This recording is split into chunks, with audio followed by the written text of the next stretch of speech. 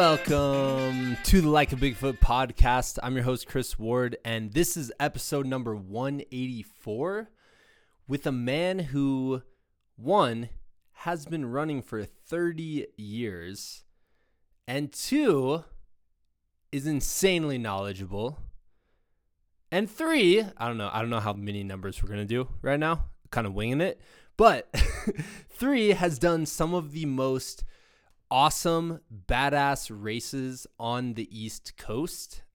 His name's Aaron Saft. I'm super psyched to talk with him. Aaron runs out of Asheville, North Carolina, which is one of my favorite cities on the whole entire planet. He's the owner of Foot RX Running in Asheville. And like I said, he's competed and won many of the most epic races on the East Coast. And I also am going to award him this trophy that I'm making up right now because I looked at his ultra sign up. This guy has ran, hands down, the most badassly named races. Is badassly a word? Probably not, but I'm making it up. He's ran the most races with really cool sounding names. So let me give you an idea here. Georgia Death Race, Grindstone, Canadian Death Race. That's like a death race, but it's like a little more polite and it likes ketchup potato chips. He's the race director of Hellbender 100 in Asheville. He's also ran Hellgate, which is a race that starts at midnight. He's ran a whole bunch of the Run Bums races. He's won Quest for the Crest, which is kind of how we start the conversation because I've competed in that race and I probably hiked, upwards of like 60 to 70% of it because it is so insanely gnarly. It is straight uphill, then it's straight downhill, then it's straight uphill, and then it's downhill on all of these leg-breaking giant boulders as it goes straight down the hill. If you're like a West Coast person and you've never experienced mountains on the East Coast, or you're like probably most people in the United States, when you think of mountains, you think of the Rocky Mountains, and you don't think of the Appalachians. And I'm saying that correctly now because I'm talking to a dude from Asheville. So Appalachians. If you don't you don't understand what the East Coast mountains are like until you actually go out and hike some of them or run some of them. And to me, Quest for the Crest is one of my absolute favorite races ever. And that is going to be just a mind bender for you if you're from the West Coast and you're used to, what we run on out here, which are these nice switchbacks and all this stuff. Like Quest for the Crest takes those switchbacks, throws them over a cliff, and is like, no, you're going straight up this hill. Straight up. You're going to have to grab roots. You're going to have to grab rocks, but you're pulling your butt up this mountain on this like weird, crazy horse trail kind of thing. Anyways, after I ran that, I was like, man, I would love to see the person who got first place like take this on. Like how did they do it, Because there are some parts I'm like, how could you run down this without like breaking a leg or, dislocating your shoulder? And today I get to talk to a person who's won Quest for the Crest. So Aaron won that back in 2018. So we get to talk about that. Anyways, this is way too long of an intro.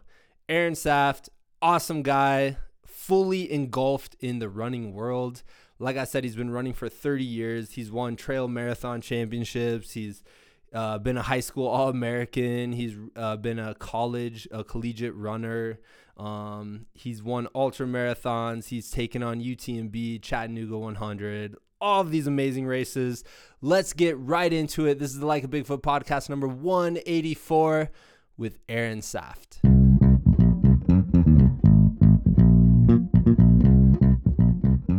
Man, I gotta say, I was just telling Aaron, I went through his ultra sign up and I looked at the races he's ran, and I'm just, first of all, I'm blown away because you've done incredibly well, which is awesome. But also, just the races that you've taken on are definitely, some of them are in my like top 10 that I want to go after.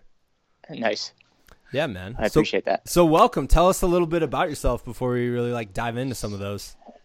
Sure. Yeah. So obviously I'm a runner, but I'm also a father. I have a son who's about to be 13 and a daughter that's 9. They both run. My wife is also a runner. That's how we met. We were college teammates at North Carolina State University. I own a running store. I put on races, and one of them being the Hellbender 100 miler here in Western North Carolina. And let's see, I'm a coach. I'm a trail maintainer. Let's see, man, I got my hands in a lot of stuff, you know. Yeah, man. So, well, I feel like if there's anyone that I want to ask running questions to, it has to be you. I hope I can answer them. Let me start with this. You just mentioned your kids are into running. Like, when did that start? Like, did you introduce it to them, or was it more like, hey, we see mom and dad like go out for their runs, like this might be something I want to do? Yeah. So I mean, so I put on a lot of kids races as well. I do a kids series twice a year for 5 weeks each time. And they kind of were like, hey, you know, like we'd like to do it. And I was like, of course, yeah, that's cool. And so they started with that. And I've also put on a charity 5K every month. It's a $5 5K. So, you know, it goes to a local nonprofit. And, you know, as they got a little bit older, they're like, hey, can we do like half of it? Because it's an out and back twice. Yeah. So I was like 1.5 miles. I'm like, yeah, that's cool. Like, let's try that. And so they started growing into the sport. And then I think they really got hooked when I took them to the Canadian Death Race. It was the first time that they were actually around an ultra and got to crew for me and got to like see what the scene was. And yeah, so I mean, well, that and being up in Canada doesn't hurt. So they were pretty stoked on the whole experience. And then they went to Hellgate, and they thought that was the coolest thing because they were, you know, like that's a midnight start. So they're up on the Blue Ridge Parkway at midnight, and everything was frozen, crystallized, and the stars were out, and they were just blown away by the, you know, the majestic beauty of everything that was surrounding them, and, you know, just the experience. They're like, it's 2 a.m. and we're still awake. Woo! They keep giving us candy. So they thought it was pretty cool. So they've really, you know, they've been great about everything. And then, you know, obviously we took them over to UTMB, and they got to experience Chamonix and then Courmayeur and all of the different towns around that they could, you know, go to, Champex-Lac in Switzerland. So they were, you know, that was last summer. So they're like, when are we going back? We're like, well, as soon as we can get our bank account back up from negative. So yeah, you know, so, that's yeah, awesome. Well, so when you're doing a race that's called Canadian Death Race and Hellgate, do you like sit them down and you're like, okay, listen, like the names are just a little bit over dramatic, like it'll be fine. You know, they're pretty, I've done the Georgia Death Race as well. So they're pretty experienced with when it comes to these dramatically named races. But no, you know, like they know I may come in and I may look pretty haggard. I may be cramping up, or, you know, some bad words may slip out of Dad's mouth because I've got some kind of cramp going on in a hamstring or something. So they've been exposed to it all. They worry, of course. My son was hysterical at UTMB because I only had about 2 months of training for UTMB because I was injured prior, and you know, obviously that's not ideal to go into UTMB. So my legs wore out at about 65, and you know, my son was beside himself. He's like, Dad's cramping up. He's not going to finish. Oh no! And my wife's like, no, he's not cramping up. His legs are just shot. They're tired. You know, they can't run, so he's hiking. It's just going to take him a little bit longer. And he's like, no. So he was so worried. So he's so supportive and so cute. I really, you know, it's just, and I came around and, you know, he saw me smiling. He's like, Dad's okay. And, you know, I'm like, I'm fine, buddy. I just can't run. So I'm just going to hike it in, and, you know, I'm going to finish. I'll get there. It's just going to take me a lot longer than what we expected.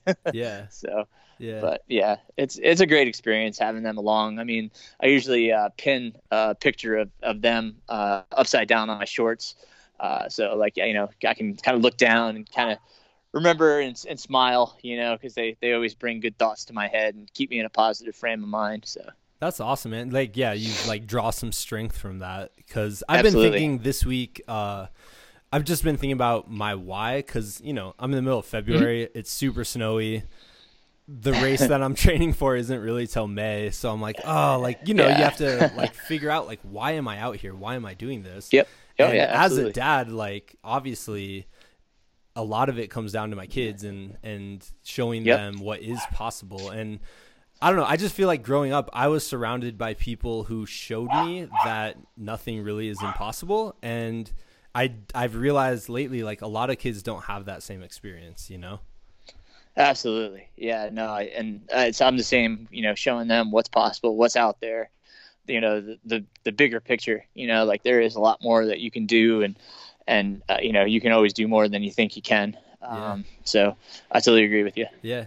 So as I was looking through your races, there was one specific one, like obviously like UTMB, I want to hear a lot about, Georgia Death Race, things like that.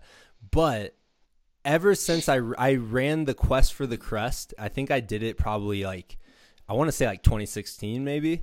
And ever since I quote unquote ran that, which is, which you can describe in a second, but I was like, how does the winner do this? Like, do they, like, how much of it's runnable? Like I was just like, I would pay to see a video of how the winner handled some of these sections. Yeah. I think Sean Blanton posted a picture, because he came down Big Tom's. So if you remember Big Tom, that's the dried up creek bed that's just like totally rocky that brings you up to the Crest Trail.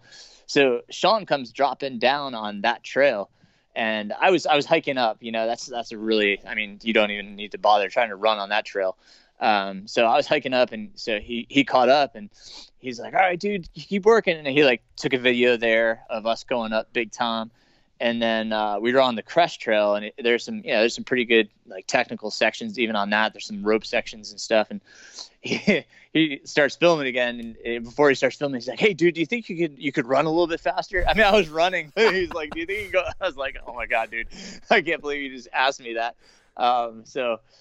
Anyhow, no, I mean, you have to be smart, right? I mean, there's sections that it doesn't warrant running. I mean, you could probably hike faster than you could run, and why expend the energy? So, there's certain grades and certain, technical aspects to trail that it's better just to kind of, hike and be smart about it, save your legs. I mean, I got up to Mitchell, and I was just worried about Caleb Denton, who was in second to me, because he's a really good runner. We went back and forth at Grindstone, and every downhill he would, catch me and pass me. So I was like, oh my gosh, we have like a 10K down to the finish. And this is his, bread and butter. So I was looking back, but I was going down as hard as I could, and my quads were just screaming at me, but I was running scared. Yeah. Well, so if people haven't heard of this race, there's like 12,000 feet of elevation gain. Right. And there's basically like 3 gigantic climbs, and the first 5K, I'm trying to remember, I think it takes you up like 3,000 feet. Yeah, it's insane. Yes. And Sean Blanton is the race director, Run Bum, and he like literally just drops you off in the middle of nowhere, and says go. Yeah, I mean, maybe you would know where it's at because you're from Asheville, but I'm like, where in the world are we? And he's just like, okay, go, you guys. were in the middle of nowhere. Really? Yeah, you were in the middle of nowhere. Yes. So our Hellbender course shares a lot of the same trails. We don't have Woody's Ridge on there, but it was a very steep and technical climb. Heck of a way to start a race. And I mean, we were running a lot of that actually, kind of separating ourselves and kind of getting into a rhythm. I mean, obviously there's some super steep sections that we were hiking up, but a lot of it we were actually running pretty early. And then you get up onto Bolins, which is pretty much the ridge line, and we came down, and that's where Caleb took off again, because it was a nice runnable, but you're descending 3,000 feet now. Yeah. But you get to the bottom, and then you have to turn around and go right back up. So then you just get another 3,000 foot climb back up to the Crest Trail, and then you drop down Colbert's, which and it's straight is down. almost. Yeah, Yeah, Colbert's that's that was almost 3,000 feet of descent yeah again. that actually was the part in my mind where I'm like, do people run this? Like, did you run that part? Yeah, I'm like that's part of our course for Hellbender, so I'm really familiar with Okay. Colbert. So I mean, yeah, like the top mile is like the worst part of it if you remember, and then like Yeah. it kind of opens up, and then it's like a really nice kind of almost not quite fire road or service road, but it's double track at least, and it's not as technical. It's a lot more maintained, and it's a lot more runnable. But yeah, and then you go up Buncombe Horse and gain another 3,000 feet. So it's constantly up and down on 3,000 feet. So yeah, and then you get up to the Crest Trail, and that's up by Mitchell, which obviously is our highest point on the East Coast, which is pretty iconic. The year I ran it was pretty funny because there was a lightning strike on the entrance road to the state park, Mount Mitchell State Park. And what happened was the Rangers were like, you can't come through here. We had to close the park. And Sean was like, what are you talking about? We already started the race. Like, what am I supposed to do?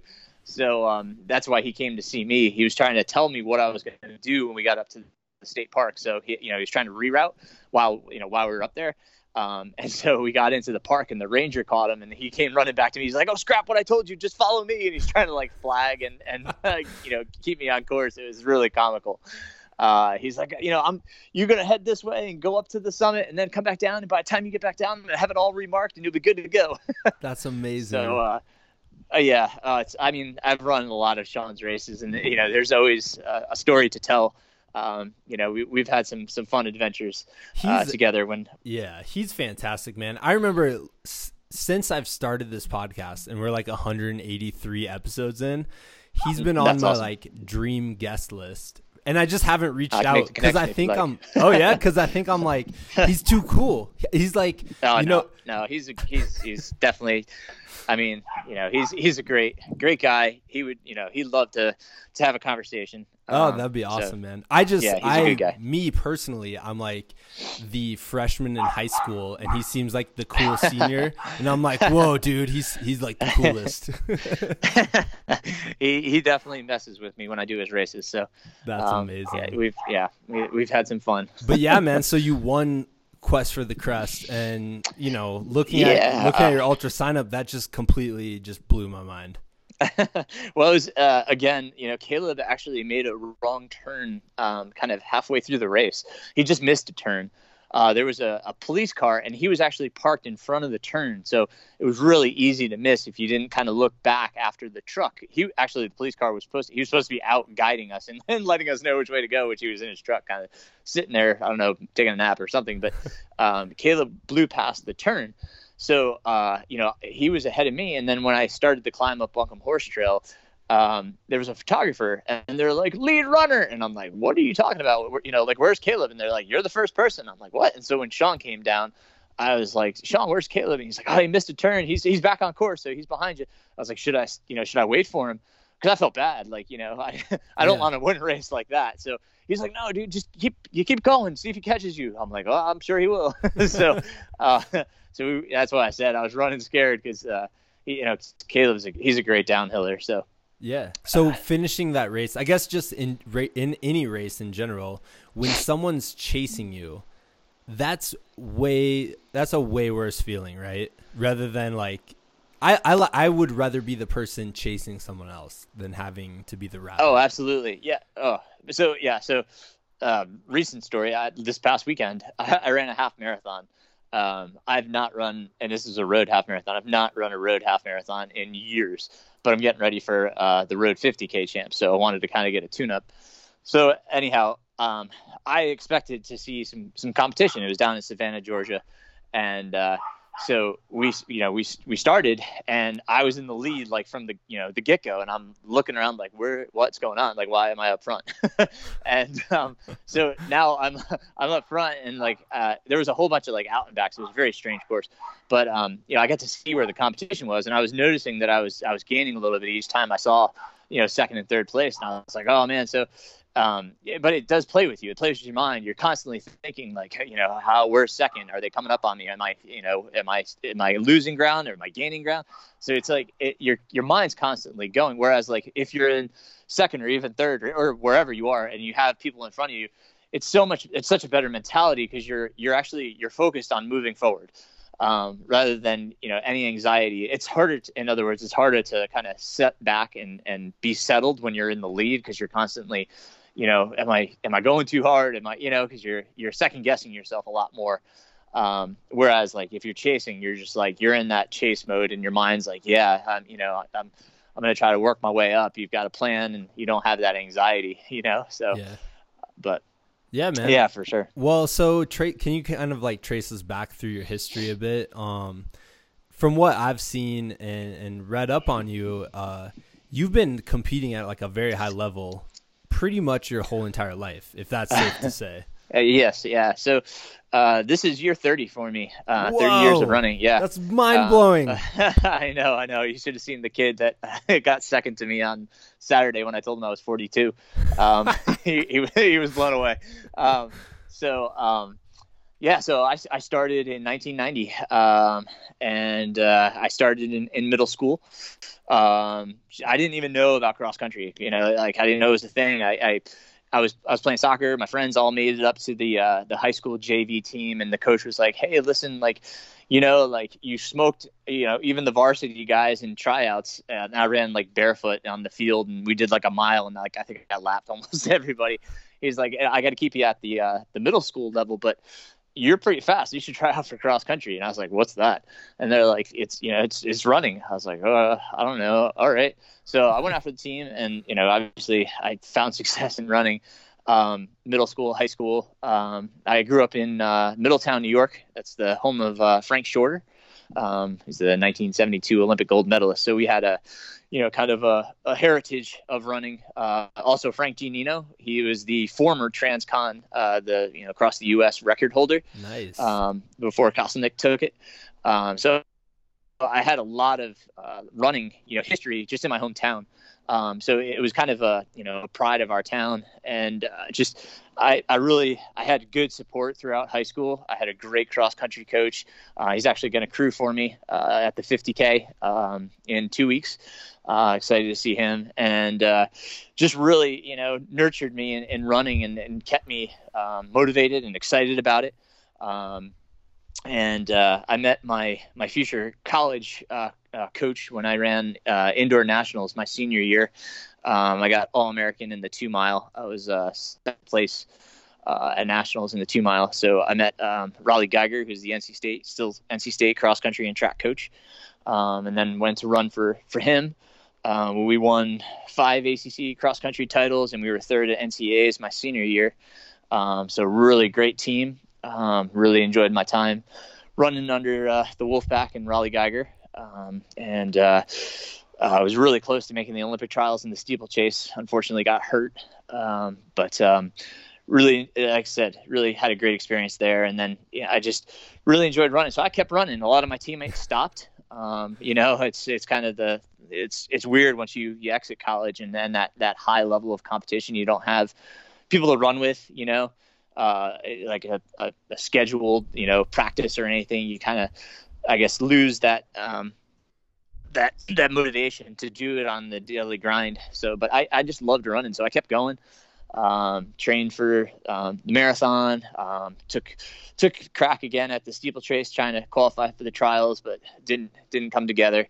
And really started getting into just trail running. Mountain running was kind of in its infancy in the U.S.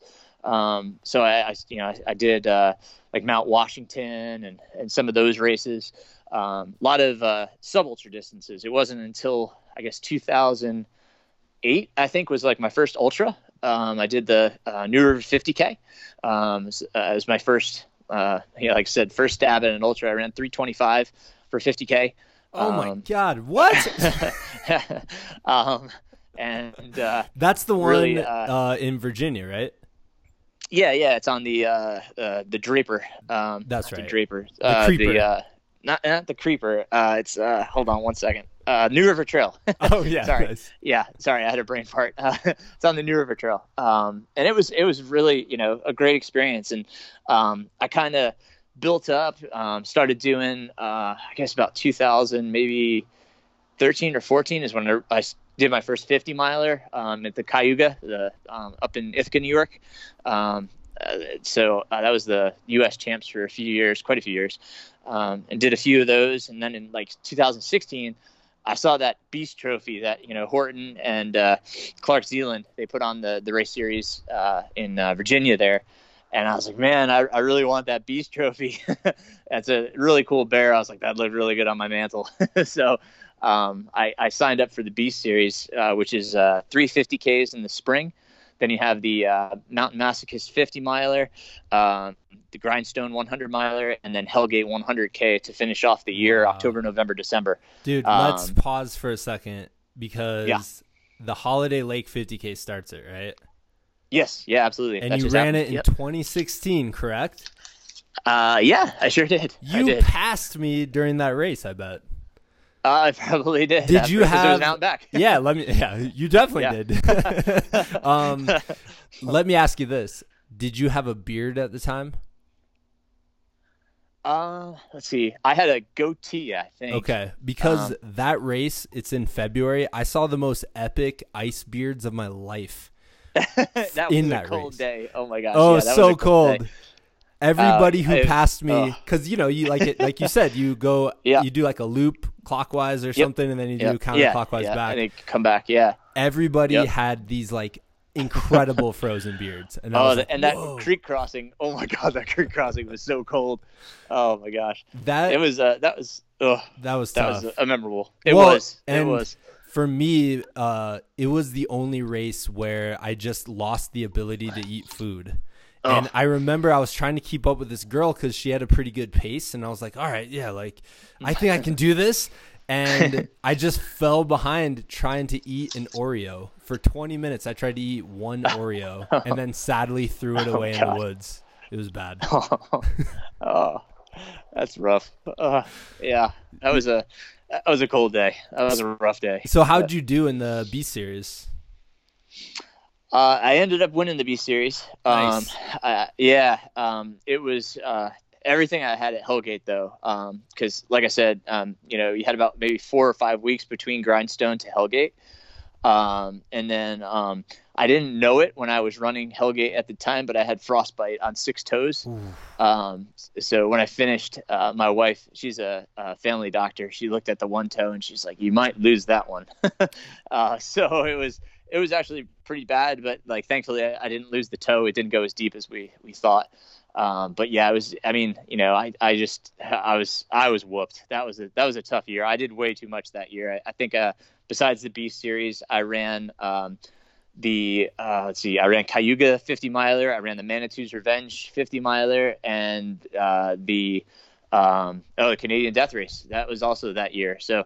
That's an insane year, man. Yeah, it was an insane year. I was so exhausted in 2017. I kind of had I think my body kind of rebelled and just said, "I'm giving you some injuries, so you don't do what you did last year, stupid." Do you feel like people make that mistake because running an ultra is so much fun, type 2 fun, of course, but Absolutely. Totally fun that you just want to like sign up, and then you have all of these races around you and you want to see new areas and it's fear of missing out with the for community. Sure. Totally. Yeah. And so you just end up signing up for like way too much. Absolutely. Yeah. And that's one of the things, as a coach that I talk about with my runners. And, when we get into a new year, we talk about races. What are we going to prioritize? What do we want to put on the calendar? Does it make sense? Is it too much? Can we add something here or there? It's definitely, it's worth, like, even if it's a friend being like, am I being an idiot? Like get a second opinion before you click register. I know like now it's like, you got to do it as soon as it opens these days. But maybe ahead of time, just kind of write it down and look at it yourself and be like, does that make sense? Like, am I going to be able to recover? Am I going to get hurt? Am I going to burn out on this much? But it's definitely worth, just kind of even, having somebody else look over your shoulder and be like, yeah, I wouldn't if I were you. And if they say that, it may be worth considering, backing off here or there. But because I mean, like the reality is like, we want to be in the sport long haul, I know we're afraid of missing it in like 2020, but listen, we still got, decades to go, we hope. So, you know, if the race isn't threatening that they're not going to hold it next year, you know, listen, there is next year or the year after, you know. So, but yeah, I think a lot of times I see some of the, you know, the amount of like 100-milers that people done. I'm blown away. I mean, and there are people that can pull it off. I mean, obviously, you know, but like the reality is, like, if you're, you know, prone to injury and you keep getting injured, it's worth considering, am I doing too much? Yeah, for sure. So how many races do you prioritize a year, or how many do you recommend people? Because for me, I'm just doing like 1 or 2 prioritize races, but I am going to sign up for a couple 50Ks just as like training runs, you know? Absolutely. And you know, I guess it depends on the person, but I don't think that 50Ks, like, you can race, I'd say, like, you know, I would say upwards of 4 to 6 50Ks in a year. Whereas, like, I'm signed up for 1 100-miler this year. Like, okay. I mean, 2 at most for me anyway. And again, it depends on your goals. What are the conditions? You know, how tough is it? You know, I tried to do Cruel Jewel and UTMB last year, and I got hurt in Cruel Jewel. So, I mean, like, stuff like that probably wasn't smart on my part. Yeah. But, like, for instance, this year, my build right now is towards the 50K in 2 weeks. I'll take a rest. And then I'm going to run Strolling Gym 40-miler in May. That'll be my next kind of primary focus. And then I'm doing the Trail 50K Champs in, I think that's August, up in New Hampshire. And then the fall will consist of Hennepin 100 and Tunnel Hill 50. I wish they were in the other order, but it is what it is. So this year I kind of made my focus like faster courses to try to run faster times, whereas last year was like mountain races. I try to make my year kind of coordinate with what I'm training and how I'm training, so I'm not mixing my systems or, you know, telling my body I need both ends. I need speed and I need strength and endurance. Like, you know, I'd rather just work on one side of things and, you know, be singularly focused for at least a season, at least. Yeah.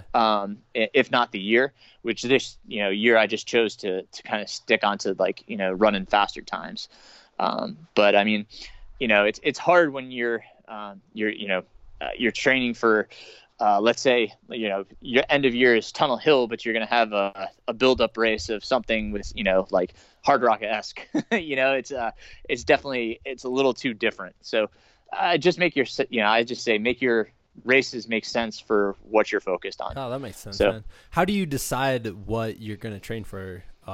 You know, like speed or mountains? Obviously, last year doing UTMB, you're like, I got to get some mountains in. Yeah, absolutely. So, I mean, well, so also it comes down to what interests me. Like, what am I going to be excited about? What's, you know, what am I into? Like, you know, this year, you know, running fast excited me, and I was like, yeah, let's line it up, because I was going to try Cruel Jewel again this year, and then when I started to look at my lineup, I was like, that doesn't make sense.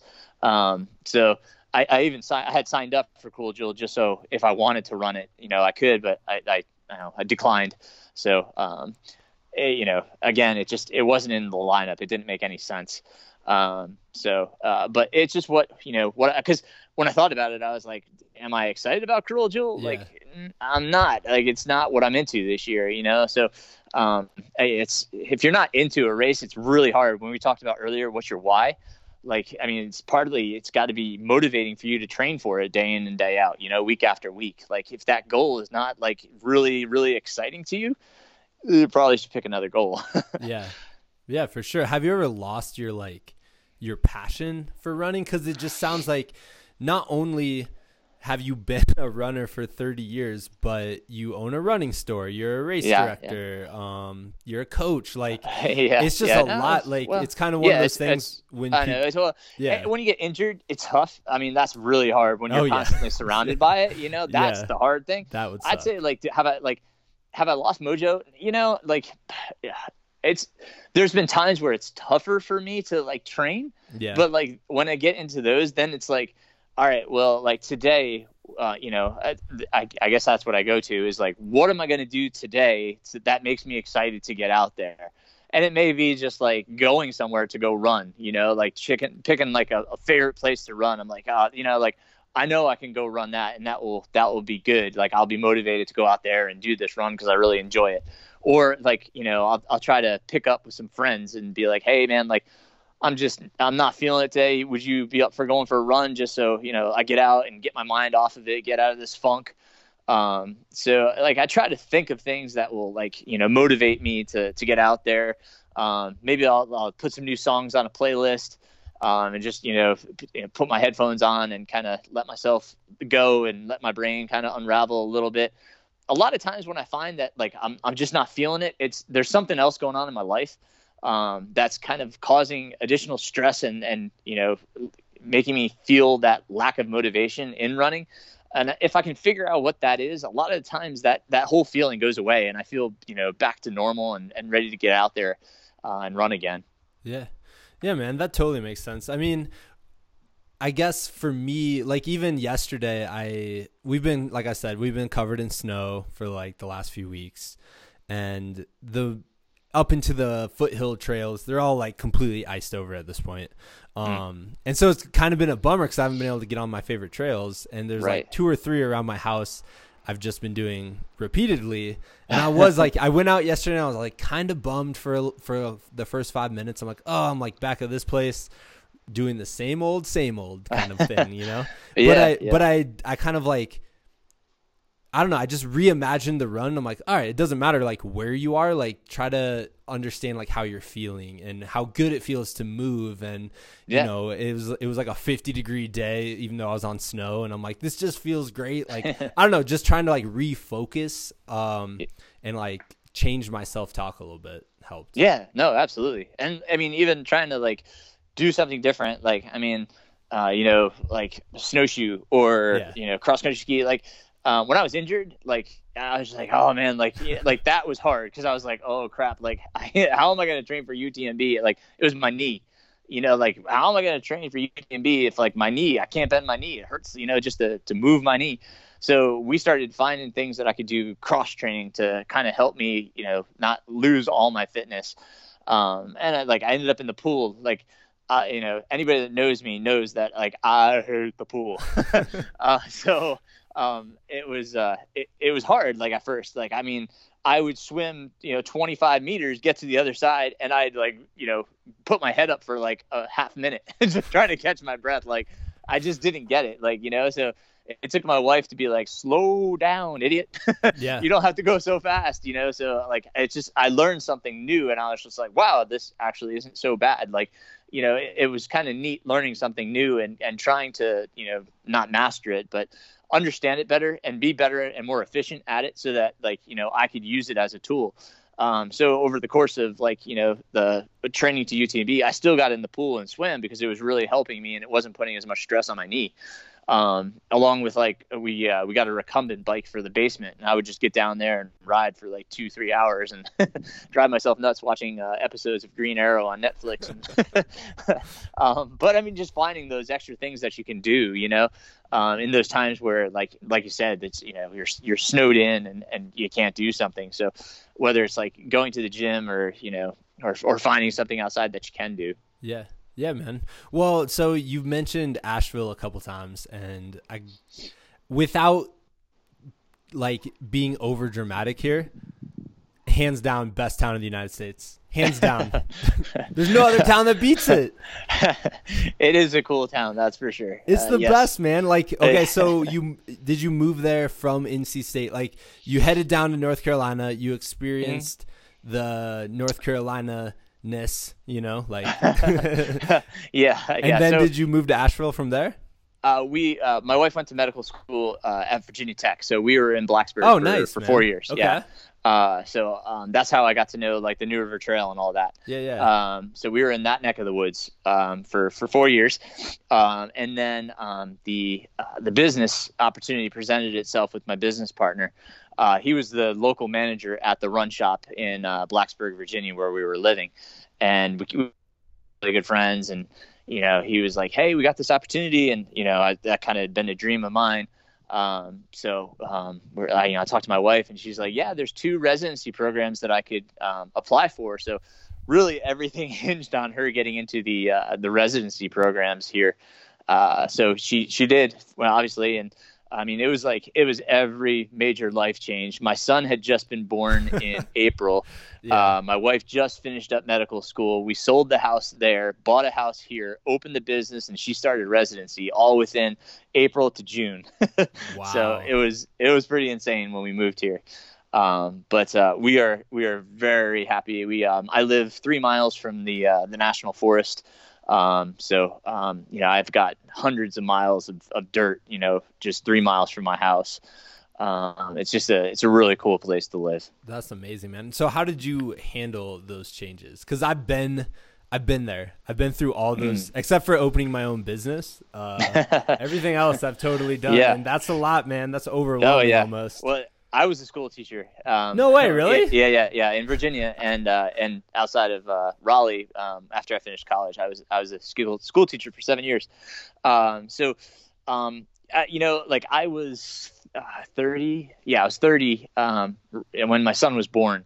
So I had been waiting for that moment, you know, like I had really been just kind of burning to have a kid and just really excited to have that, you know, piece of my life. So, when he was born, you know, it was just a cool experience, you know, like we're new parents, you know, the house changed. It was just, you know, we felt just so much closer, you know, having him around, cause you know, we really had to rely on each other, and we've got this new life that we gotta be a part of. So, it was really neat to really come together as a family. And you know, it made things, I guess, that much more special, that much more urgent to make things succeed, because now, you know, we've got another member that's depending on us. Yeah.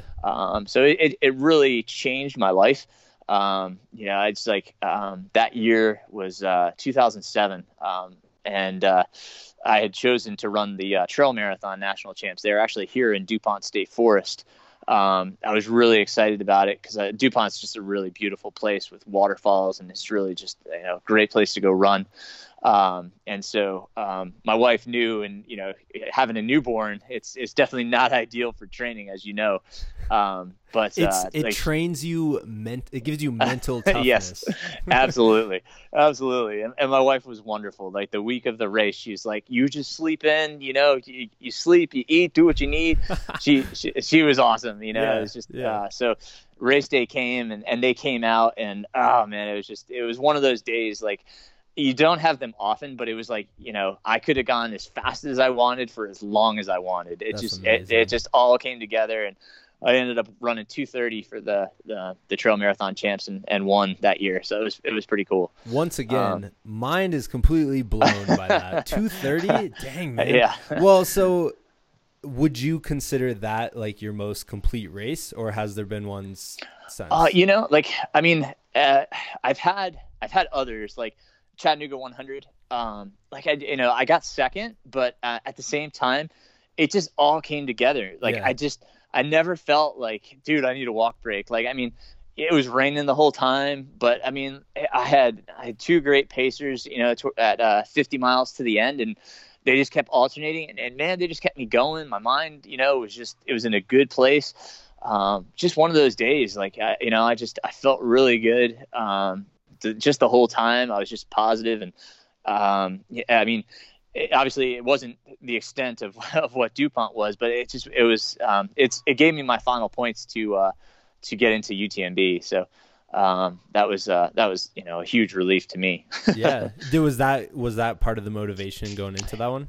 Yeah. So the way UTMB works, obviously, is you need a certain amount of points to get in, which, you know, there's certain races that have points. My friend let me know that race had the points that I needed. There was 2 spots left, so I signed up.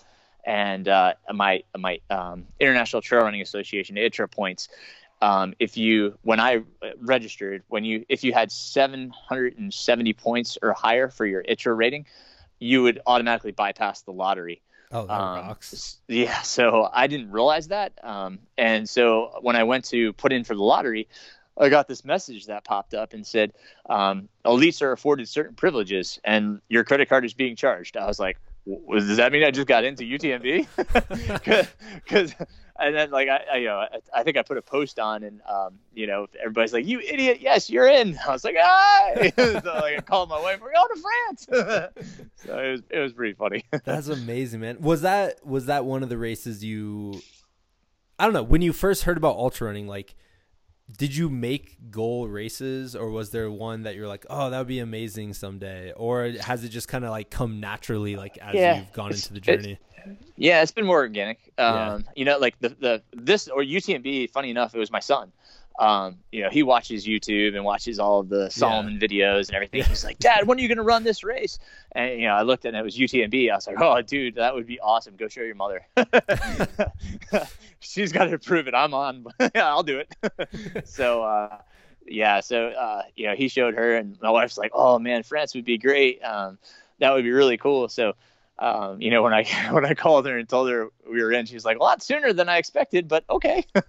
So she's great in that regard. It's great having an understanding wife, and just one that supports me through all this craziness. Yeah. Can you kind of describe a little bit of that race, but especially the ending? Because you always see the videos of the end, and it just it looks like something so outside the norm of what we're used to in ultra running. Yeah. Well, so here's the ironic and funny thing is that I finished early morning when nobody's awake. That's what I was wondering. So, I was trying to figure out a nice way of asking that. Yeah. Oh, yeah. So I finished early morning, and basically my coach is Patrick Regan. Do you guys, probably a lot of people know who Patrick is. He was 8th at Western States. He just got 6th at Tarawera. A really good Hoka runner. But so he was at the finish line. He had run the 50K, and it was my wife and kids. So we got into Chamonix. It's like I said, early morning, so it's super quiet. There's like nobody around. And, we kind of come in, and it's still kind of quiet hours. So like we got like the golf clap, like, nice, respect. So it was really funny. I had kind of hiked the last 35 miles with another North Carolinian. It was great that we found each other. We just kind of hiked it in together. He's like, "Dude, you should go." I'm like, "No, it's cool, man. Let's just finish it together. I'm so darn tired." But yeah, we got in. It was super quiet. But then as the day kind of brightens and people are waking up, that finish line is electric. I mean, the golden hour. Like we stayed just above the finish area, maybe 400 meters from the finish, and we could hear the music, the crowd. I mean, it's insane when you start going through some of the towns and stuff. And, during normal hours, I mean, it's just, kids with cowbells and, just folks just, ale, ale. I mean, that's like all you hear the whole time. And it's just really amazing. You want to just move as fast as you can because everybody's just like so encouraging. It's pretty cool. Nothing like what we have here. Absolutely. I mean, I guess the closest thing you could say would be like, Boston or New York, the marathons, like the majors. That would be like the closest thing because it's a big deal. It is. It's a huge deal over there with that many athletes running and, that many communities that you run through. Yeah. Just, one of those experiences that, I hope everybody gets the chance to do and see. That'd be amazing. Well, so when you're up in the mountains, did it kind of like take you back? Like did it feel more comfortable where there's not as many people around and things like that? And then when you come into town is when it gets crazy, or is it crazy throughout? Yeah. No, there's definitely like remote spots where like, there's nothing for miles, and it's quiet and you start to hear cowbells and you're like, you're used to like an aid station, right? But I mean, it's cows. It was kind of funny because like, you hear ding, ding, ding, ding, ding, ding, ding. You're like, yes. You're like, oh, we're getting close. Thank oh God. My God. I didn't think it was going to be this close. And then you come around the corner and there's like, a herd of cows. You're like, all this aid station has is milk. This is bullshit. This wasn't advertised. Yeah. That's awesome, man. Well, so yeah, I guess, how many people end up running that race? I think there was like 2,300 starters last year, and I want to say 1,500 finished or something like that. It has a big attrition rate. I mean, it was, there's a lot of, DNFs. I mean, it was insane. Like one of my favorite stories is my son was like, "Dad, do you know who you beat?" And I was like, "No." Like, I mean, I had just walked 35 miles. Who did I beat? And he's like, "You beat Zach Miller and Timmy Olson," and I was like, "No, I did not beat them." He's like, "Yeah, you did." Yeah, I was like, "No, they didn't finish." He's like, "But you did." I was like, "Well, I mean, that there's a difference here, son." That's awesome. It was pretty funny, but it's we ran with Paul Terranova beforehand, and Tim Solfson ran by, and Paul said hi to him, and my son was just like starstruck, like, "Oh my God." It was pretty awesome. It was pretty cool. That's awesome. I kind of like how you've transformed your son into like an ultra running nerd. I think he takes credit for that. He's great. I mean, I read, Ultra Running Magazine, and of course I know who all the runners are and stuff. He watches the videos, he shows me stuff, and I'm like, "Oh, whoa, that's cool." That's amazing. So, yeah, it is pretty cool. He's actually turned me on to, just like UTMB, he's turned me on to some races. I'm like, "Dude, we got to go there." Yeah. That looks pretty awesome. Which ones? So he's found a few that are up in like Canada, and actually some of the foreign ones that I'm like, "Whoa, that looks pretty amazing." Yeah. So yeah, he's great. My wife just rolls her eyes like, "Oh, great," Well, that's what I'm wondering. Like, once you travel to UTMB and do something so, like just such a gigantic trip, Yeah. And running in a completely different part of the world, Right. is it tempting to just go that route? From here on out, like absolutely. every year, sign up for a race overseas. We try to go international like every 3 years. Okay. We try to do something international, and just do something different. I'd love to get them over for Tarawera. I think that would be really cool to go see New Zealand. I don't think I'll get much of a fight from my wife on doing that. So that might be the next one. We've been promising ourselves that we're going to go over to Ireland. I did race a fell race in England. That was pretty awesome. So I'd like to take them back over there so they can see like Ireland and England. It's I've gotten international a few times without them, and I can honestly say, like, I don't want to do that again. I'd rather them come with me and run and see some of these places. So yeah. For sure, man. So how do you, like, I guess, do you have tips for parents out there? I mean, like, when do you find time to train? How do you train? How do you balance that work life balance thing? Oh, absolutely. Yeah. It's difficult. It's not right. easy. Oh, absolutely. Yeah. So invest in a treadmill. Okay. That was actually crucial for UTMB. I did a lot of like practice power hiking with incline and stuff with the treadmill, but treadmills are great because like the kids got a snow day, I can just hop on the treadmill. If they need something, they just come down and grab me. So I love having that. I like having like something close to the house, like a route close to the house where like I can come back by the house in, less than a mile. Yeah. So that I'm never far. I can carry my cell phone in case they need me. They're to the age now where they're okay if I'm gone for like an hour. And I'm just on the road, right next to the house. But the other thing I guess is kind of scheduling. So, Sunday I kind of sit down with my wife and I'm like, okay, what's going on this week? Like, when does Bryn have piano? When does Keegan have basketball? Okay, we've got track practice every day. What other do I have? I have a meeting Thursday night. Oh, you have a meeting Tuesday night. All right, I can get her to piano, but can you pick her up? Yeah. So we're trying to figure out the schedule ahead of time, and then okay, so I know I have to work from this time to this time. So when is the best time for me to get in my run? Like, am I going to have to get up early and get it in, or am I going to have to stay up later? How do I fit in a core workout? Like, so I guess like I'll say like with running, it's really just looking at what needs to be done and when I can get it in. Like if I have to make time, I've been known to get up at 3 a.m. and go get my run in. So I mean, like I'm I'm that guy.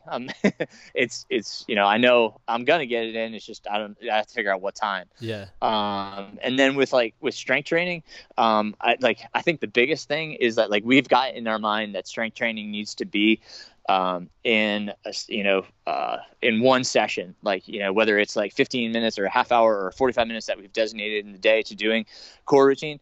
Strength training is not like running. Strength training can be done at any point during the day. So if you've got 5 minutes and you can bang out some calf raises and some squats, there you go. Later in the day, if you want to do some wall sits and some lunges, you got 5 more minutes, throw them in. It's fine. You're getting it in. Like I said, the body doesn't know that like you've got this half hour block and that's when you're going to do it. That's not, that it doesn't have to be, that's not the ideal situation. You can do it whenever you want during the day. So you can be creative with your core training. If you got 5 minutes, you can do a plank routine, just throw it in whenever you have that moment. It's just remembering to do it. That's the big thing.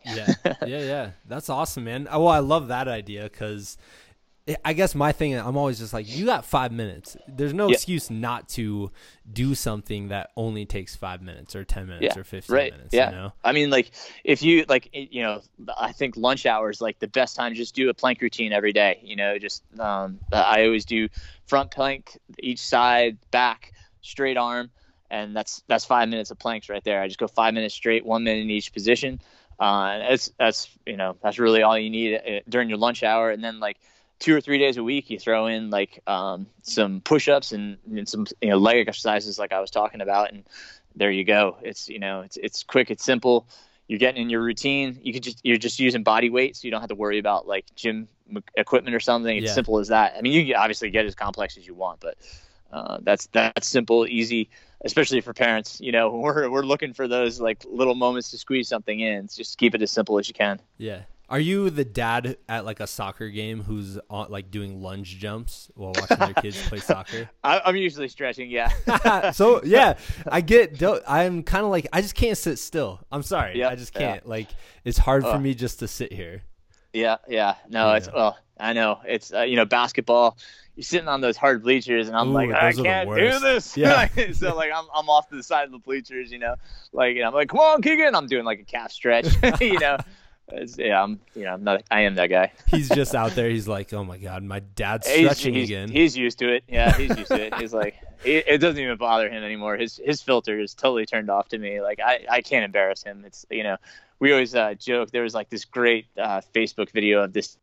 He picks up his middle school daughter, and he's in a Speedo and his swim cap and all his swim medals around his neck. He's got no shirt on. And he's going to pick her up at middle school in car rider line. He's like, come on, honey, let's go. We joke because we're like, I could wear like my shortest shorts and my medals, and he wouldn't even think it's weird. He's just like, oh, there's Dad. There's Dad. He's coming over here from the pool. Yeah. Well, I mean, it's horrible because he's into the short shorts. It's like he's into like I'm like, oh man, I can't embarrass him. It's ridiculous. I have to find like some kind of like crazy chicken costume or something. We'll figure it out. How short of the shorts? Like how short is too short for running shorts? So I think it depends on well, I can't even say that anymore because like I see some of my friends that are doing ultras and they're in like the 1.5 inch splits, and I'm like, wow, like our sport has come a long way. Because I remember like when I was in high school, like I mean, I would wear like the soccer, the Umbro shorts, the longer the better, like I was embarrassed to wear a split short, but then like I got into college and they're like, you should be embarrassed to wear those. And I'm like, what? Like, I mean, I'm comfortable. And they're like, you got to wear split shorts. Like, and so I started wearing split shorts. And, then I got out of college and started running trails again. And like my shorts got long again. So I've kind of found like the happy medium in like the 5 or 7 inch. I mean, I guess like some people kind of make fun of me because like I do like the longer shorts still. So, yeah. But yeah, I don't know, like anymore. I don't think there is you can't say like, there's a wrong. I mean, I've seen some larger men wearing some shorter shorts, and I'm like, wow, that's brave. And I don't know if I would do that, but if you're comfortable, man, that's whatever great. Works for you. I remember my first 50K. I finished, and you know how it is when you finish. Yep. Well, yep. I didn't run a 3:30. Let me just say that right off the bat. But I finished the race, and like everything hurts, but I feel so accomplished, so proud.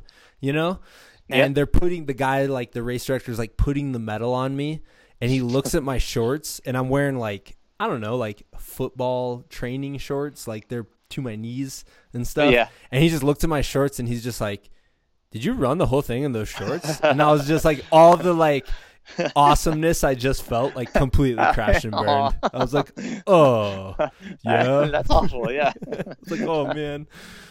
Don't judge me. Yeah, come on, man. Let me ask this. So we talked a little bit about like when everything's come together and it's this magical moment and you totally kind of feel like in flow for the race then. Can we talk about the other end of the spectrum? Like, have you had a race where the wheels have fallen off the bus and just completely stayed off that bus? Oh, yeah. Yeah. No, yeah, GDR, Georgia Death Race. It's that race has like Sean said it once. It's been my Achilles heel. I have one finish out of three or four tries. Wow. And yeah, like the one finish, it was a rough day. I got to an aid station. I don't usually drink much, but like they're like, "You want a shot?" I was like, "Yes, yes, I do." Please. And I mean, it was just I mean, in those days though, like when you're run down and ragged, and you're just like, why, like why is nothing going right? Like I have to remember that like that moment, that day is probably 99% better than, the alternative of not being out there, not being in the woods, not like celebrating the fact that like I have this ability to be out in the woods and, run long distances. So, I have to take perspective and be grateful for that. It's the same thing that happened at UTMB. Like my legs may have been trashed, but I was just grateful. I was at UTMB and like I was going to finish. I knew it was going to take me forever, but I was just really happy that I was there. I was walking through France, Italy, Switzerland. That's pretty amazing. Like, yeah. So like, it's, the wheels have definitely fallen off quite a few times. There's been, times where I've gone out too hard and kind of crashed and burned and just really suffered to get to the finish line. I don't like dropping unless I'm hurt. So if I'm not gonna, finish, it's got to be something that's, I have really hurt myself. So, but if I'm just having a bad day, like, I have to, come to the realization, yeah, it's a bad day, but hey, I'm out here, I mean, I'm having a good time no matter what. Like I just start talking to people, like they'll come by, I meet new people and, just kind of enjoy my time out there. Cause that's what it's all about. It's just the enjoyment. And I think that's what keeps me in this, in the sport. It's just, I enjoy it. Like I enjoy every aspect of it. I didn't, the half marathon that I ran, I can't say that was like the greatest experience of my life, but it was different, like, it's like I love those different moments and getting to meet different people and experiencing different things. Like I want to do an OCR race and just check out what that's all about, get to know that crowd and see what it's like. I mean, just to experience things. Yeah. I guess that's what really keeps me motivated, is just trying new things and seeing, what it's like. I mean, I haven't really, I can't say that I've really been the greatest 100-mile runner, but at the same time, that's what keeps me coming back, is like I want to keep trying so I get better at it. Like I don't feel that I need to master it, but I feel like I want to get a grasp of like, well, this is probably a better way to do it. Yeah, for sure. So when I alluded to earlier about some of the races that you've ran that I'm like, ooh, that one's definitely on my list, it's Georgia Death Race. And cover your ears, Mom, when you're listening to this. My mom always listens, and then she'll like email me. Like if I'm like, hey, I was kind of sick this week, my mom will email me and be like, or text me and be like, oh my God, have you been drinking orange juice? Have you been blah, blah, blah. Anyways, Georgia Death Race, like what is it about that race that's so difficult? Well, like, it's the start time. That one, like, I mean, depending on where you stay, like I stayed right at Vogel, which is where it starts. Yeah. But you're still getting like, you're getting up super early to start. You start in the dark. The what time do you start? Trail. God, I want to say it was like 4:30 or 5 o'clock, somewhere around there. It's, it's really dark 30. So it's like you're getting up early so you can kind of get some food in you and get ready and stuff. But like the shuttle actually leaves from the finish at like 2:30 a.m. So it's just, it's kind of an awkward time just to, for a start. But like, the Duncan Ridge Trail, which is kind of the main portion of a lot of the race. It's just so much up and down. So it's like you're constantly up, you're constantly down. There's no rhythm. So it's just like, and it gets hot quick. So that my problem too is my allergies. Like for whatever reason, like that time of year in Georgia, there is something flowering that just kills me. And that's what's kind of been really, it wears on my system. So it's, it's just the heat, and then just the amount of up and down. I think I looked at my watch around like 15 miles, and I had already gained over like 5,000 feet. It's just a tough course. It's not necessarily the most scenic course. Like it's just brutal. Like, just the conditions and the up down of it. And then, Sean pokes fun at you the whole way. You're going to die and all that kind of stuff. And there's signs like on hills, like you're almost there. And then it's like half mile and you're there, quarter mile and you're there. And then like it says you're there, and like the hill's still going. You're like, dang it. So, it's great. And that's the same thing the Canadian Death Race does, you carry that stupid spike too. Oh my God. So, it's just, it's like a ton of novelty to it, but, it's all just a tough day in the woods. So, I haven't put one together there where I'm like, yeah, I nailed it there. But, at the same time, I'm like, oh, I don't know how many times I can try this darn race. Well, so along the same line, and kind of like to begin wrapping up the show, have you ever had, so we talked about like your best and possibly your worst. Have you had like the Rocky Balboa race where you're like not even putting your hands up, you're just getting punched in the face by this race like repeatedly, right? And then someone's like Mickey's in the corner just yelling at you. You're a bum. Yeah, and then he cuts you, and then all of a sudden you make a comeback, right? Like, have you had a comeback race? Yeah. So let's see. Grindstone was my first 100-miler in 2016 when I did the B Series. So I didn't know what to expect. We're in the middle of Hurricane Matthew. So, just pouring the whole night. You start at 6 p.m., so you got like an hour in the daylight. And I'm running through the night, and I had no idea where I was. And I got to the turnaround, and my wife was there, and they're like, "You're in the lead." I'm like, "What? Why am I in the lead?" But like, I felt good, so I was like, "All right, whatever." So I got to like going back over the mountain and got down to 65, and I was just like, "Woo."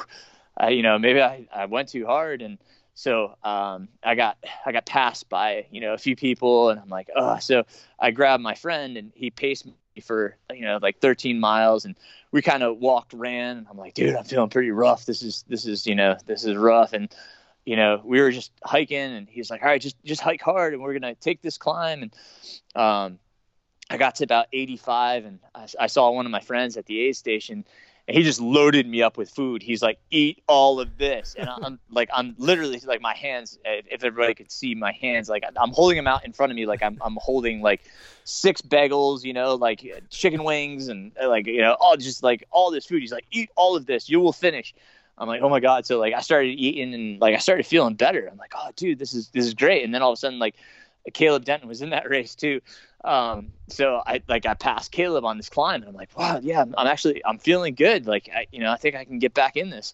And, I got to 94, and I haven't really said this piece about my wife, but my wife is like, she's super competitive. Like she knows how to like get me going. And like, I got in, and, Caleb had bombed down the hill and got ahead of me. And I came into the aid station, and Caleb went out right in front of me.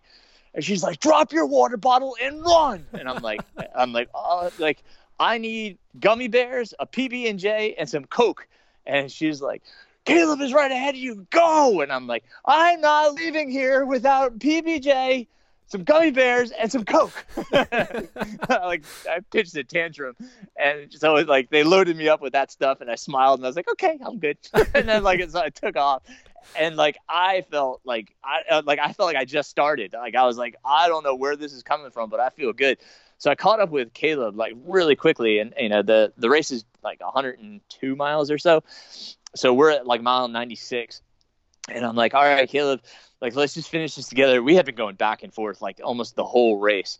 And Caleb looked at me. He's like, "Nah, dude, you need the time, the B series. Just go. Like, I'm pretty shot." And I'm like, "You sure?" He's like, "Yeah." So I just kept going, and like, I put myself in second there, and finished. And I was just like, man, like I felt like I came back from the dead.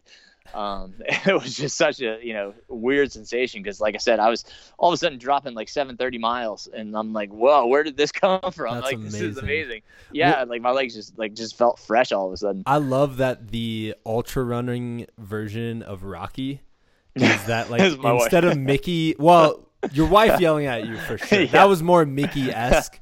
But just your buddy, instead of Mickey yelling at you, your buddy at an aid station just like, eat all the food. Yeah, and you're like, whoa, food, right? Of course. And that's what I try to tell people, like, just eat food, dude. Have you ever seen a toddler freak out? It's because they're hungry. Like yesterday, my daughter built a snowman, but it kept falling apart.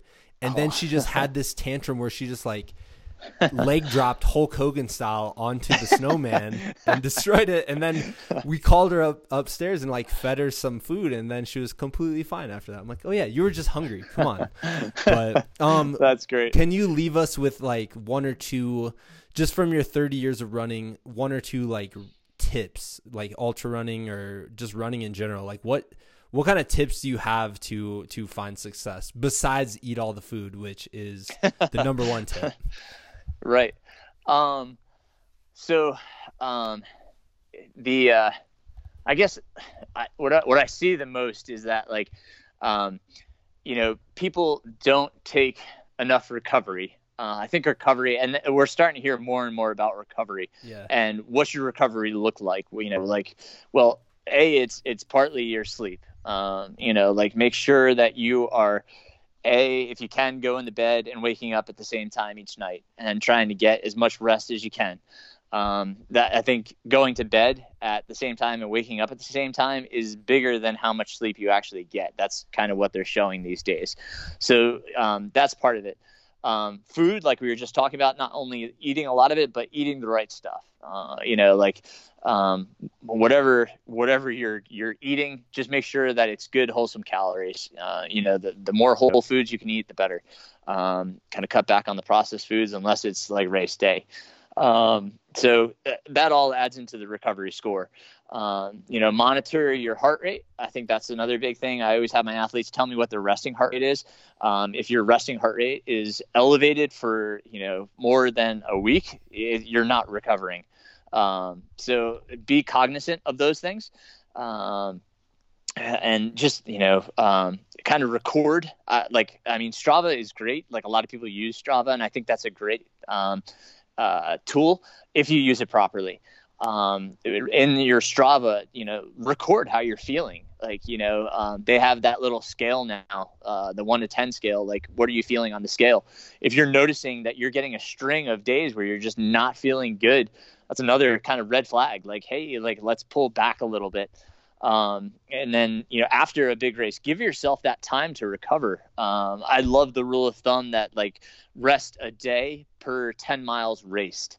When I looked at my recovery after UTMB, it was 10 days before my heart rate recovered back to where it should be.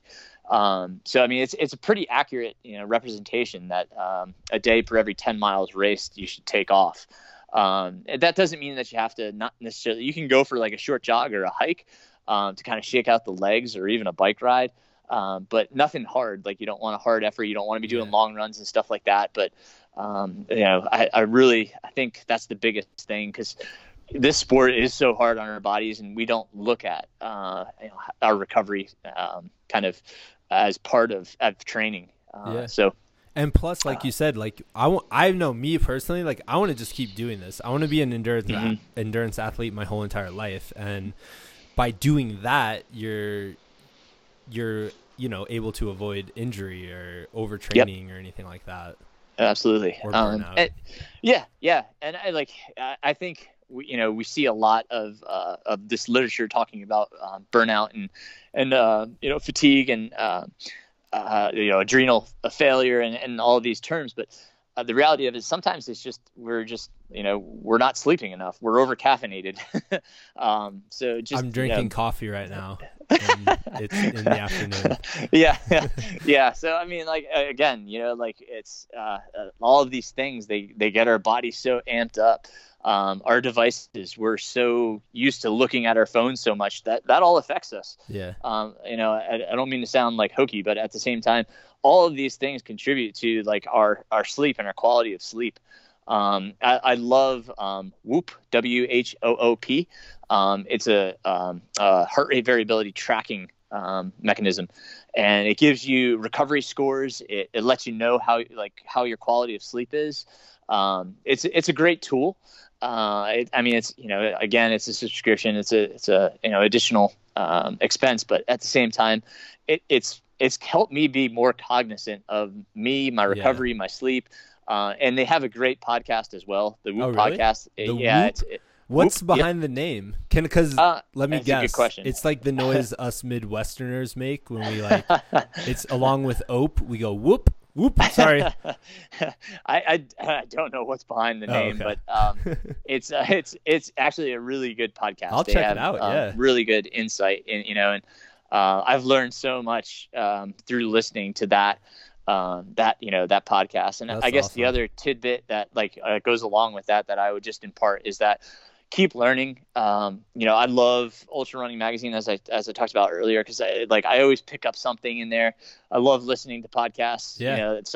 I got turned on to you. I just start listening to things and listening to people on them, and hopefully picking up little information here and there. I subscribe to a lot of newsletters that some of the coaches put out, so that they always put out really good information. I Run Far has some great stuff that they put out, but it's just I don't want to stop learning. I want to engage my mind in learning the process of how to be a better runner, how to live healthier. So like you said, we can do this long haul. Yeah, for sure. Well, and so lastly, can you tell everybody about Hellbender 100, because you're the race director for that? And just let me give it some stats really quick. 48,000 feet elevation change, which is insane. And let me see if I'm getting this right, 5 ascents of 3,000 feet or above. Correct. Yeah. So Hellbender, we did not have a 100-miler here in Western North Carolina. And obviously, we have such a beautiful area. Oh, it's the most beautiful area. Like it's so everywhere I visited on the East Coast, everywhere was beautiful, by the way. I went to a lot of beautiful areas, but nothing held a candle to Asheville. It's so I felt like we needed something, and I knew I could not do this alone. So, I kind of recruited the community. We formed our own trail running club out of the nonprofit that I run. And through our community, we've come together, and I don't do this alone. I've got so much help to put on this race, because it's a huge entity with so many different permitting agencies that we have to go through. But Hellbender is basically our community getting behind runners now from pretty much all over the world. Now we've got runners coming from everywhere and represented by so many states, which is so cool. We are limited right now to 150 spots just because of the facilities that we do have along the course. What we're hoping to do is open up 100K in 2021, so that we can have more people with a different start time, and kind of open it to a new population that maybe aren't ready for 100-mile but want to experience the mountains here in Western North Carolina. But we do take everybody up Mount Mitchell. Again, it's the highest point on the East Coast. It's just, man, I love the beauty of this course. I love my volunteers that kind of keep our runners moving. Our goal here is not to say this is the hardest 100-miler. Our goal here is to say we want to see every one of the participants cross that finish line and get a buckle. We're all here to make sure that happens. It's more of a family atmosphere. We start in Camp Greer, and our hope is next year we'll finish there as well. We're working on a trail out of the camp, so everybody pretty much stays right at the start. And, again, next year we hope to finish there. So everybody's like right there at the finish. It's just a really cool environment. We've had some great runners. Carl Metzler won it the first year. We've got Bronco Billy's coming this year, Jeff Browning. Nice. So, we're excited to see him run. Allison Kirk has won 3 years in a row. So she's coming back this year. 2 years in a row. So she's coming back this year for year 3. It's just been really cool to watch this race grow and become what it is. I really I hope we don't have to ever go to a lottery and turn people away that way. But it has become such a race in and of its own that we're very proud of. To have this as our crowning jewel of Western North Carolina. That's awesome, man. Plus, you're probably the only race named after a salamander, right? There's a Hellbender 10K. Oh, nice. It was pretty comical. After year 1, all of a sudden, this Hellbender 10K popped up on Ultra Sign Up, and I was like, oh, that's cool. But yes, like a lot of people are like, what's up with the name? And we're like, well, actually, you got to know the East Coast, man. Yeah.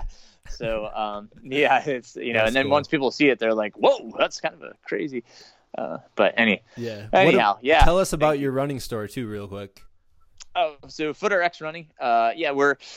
We're very trail specific, obviously with everything I've just talked about. We probably have more trail models on our wall than most stores do. We've tried to grow our trail wall to where it's going to be bigger than the road wall. Not quite there yet, but we're in South Asheville. We've been around for since 2007, so going on 13 years here. Really enjoy being a part of the community and serving Western North Carolina and everybody here. That's awesome, man. That's awesome. Well, Aaron, thank you for coming on the show. Like, Absolutely. I could listen to you talk for days and days and days, and I'm sure when people go into your store, like, one of the reasons of going into a running store is like get advice and hear stories and share stories. Sure. And like, I'm sure that's a big major part of it. It's fun. Yeah, absolutely. And if you ever need a filler and want me to talk about footwear, gear, whatever. Heck yeah. I know we didn't even get into that. I saw as soon as I saw your Ultra sign up, I was like, oh, I want to talk about this race and this one. And all I did was write down the name of races, I feel like. So yeah, man. Awesome. But yeah, man, we'll definitely have to have you back on the show. So is there anywhere else people can like contact you or find you or anything like that? So my website is mrrunningpains.com. And I'm on Facebook. That's probably the easiest way to get to me. I'm on Strava. And God, I think that's probably the two easiest ways to get my attention. Cool. I'm looking at Strava or Facebook a lot of the day. So perfect, man. Perfect. Well, yeah, man, thanks for coming on the show and good luck with that 50K in a couple weeks. I appreciate it, Chris, and good luck on the 100K. Yeah, thanks. All right, guys, that'll do it for this week's episode of the Like a Bigfoot podcast. Huge thanks to Aaron for coming on. I could talk to that guy for hours and hours, and probably will at some point in the future. I'm definitely going to reach back out because with 30 years of running, you have just a wealth of knowledge, and I love that Aaron's the type of guy that's going out there sharing his knowledge. Like, I mean, I guarantee you every day in his store, he's talking to people and sharing ideas and bouncing ideas off of each other. And that's like just an awesome guy to have in the running community. So if you're in Asheville, check out his store. I know next time I visit, I'm headed in there for sure. Check out his race, Hellbender 100. First of all, I have to say, if you do that, you now have the coolest race name on a t-shirt, probably. So yeah, and like I said, I kind of forged my trail running in Southern Virginia. That's where I discovered it. That's where I fell in love with it. That's where I got my ass completely kicked by it. I remember the first few trail runs going out there, just going up a few, it's hilly, it's constant hills, and some of the hills aren't very long, but I just remember being completely wiped out, destroyed by the end of those runs. And opened my eyes to what I was capable of and opened my eyes to just the joy of being in the woods. I mean, I went through all of college and I went on like one hike in Iowa City.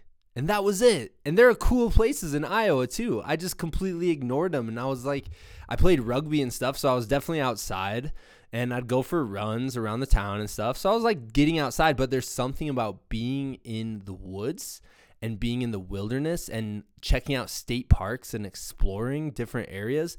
Like, that is a completely different experience. And that was something that was completely lacking from my life.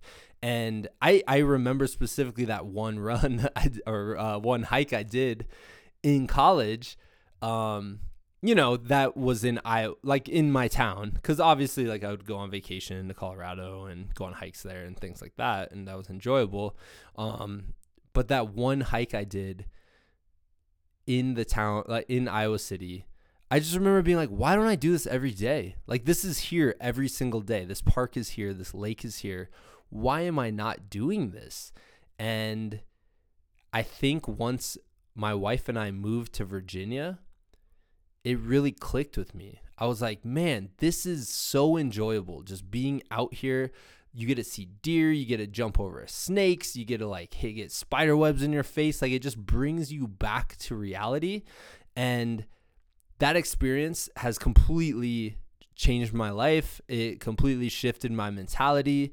And I gotta say, I love the East Coast running so much, specifically trail running, for that reason. And I crave it and I miss it. And I miss running in the Appalachian Mountains. And you just feel like you're in this old, misty, like ancient kind of environment, and it's something that can't be explained unless you actually go out and experience it. So Hellbender 100 would be super cool. All the Run Bum races I've ran, I've ran Quest for the Crest. I ran the 10K before there was a 50K. It's like those people that are like, I knew the band before it was cool. I ran the 10K before there was a 50K, and then the next year I ran a 50K. For Quest for the Crest. I did Grayson Highlands, and I think that's it that I've taken on. But all of those races look absolutely gorgeous, and I think he specifically designs them so you get to experience this, what I'm trying to describe here, which is the mountains and the scenery in the Southeast, which is unlike anywhere else I've ever been. So yeah, check those out for sure. Someday I'll be headed back that way. Taking my brief foray into Iowa this year, which I'm starting to ramp up training, which is great. We're now in February, so I have March and April really to build up, and then hopefully May kind of pull it back and recover and heal a little bit before that 100K. So anyways, I sincerely hope you guys are out there training for your own thing, getting ready. I mean, now's the time to put the work in. February sucks. February is like the worst month in the world, except for my 2 kids' birthdays. That's great. But besides that, February is hard, man. And it's been snowing nonstop here, and the trails are gross and muddy and snow covered, and you're super slow, and it's freezing cold when you wake up. But you got to put that work in. You got to put that time in right now in order to find success in the future. And that's what I'm trying to tell myself every morning when the alarm goes off at 4. It's like, hey man, put the work in now so you can find that success in May, and for the rest of the summer. But now's the time to really build up and build that base. So getting out there, consistency, that means more than anything else in the whole entire world. All right, guys, that was a long episode. Awesome. We'll get back at you next week. Thanks again to Aaron. And we'll get back at you.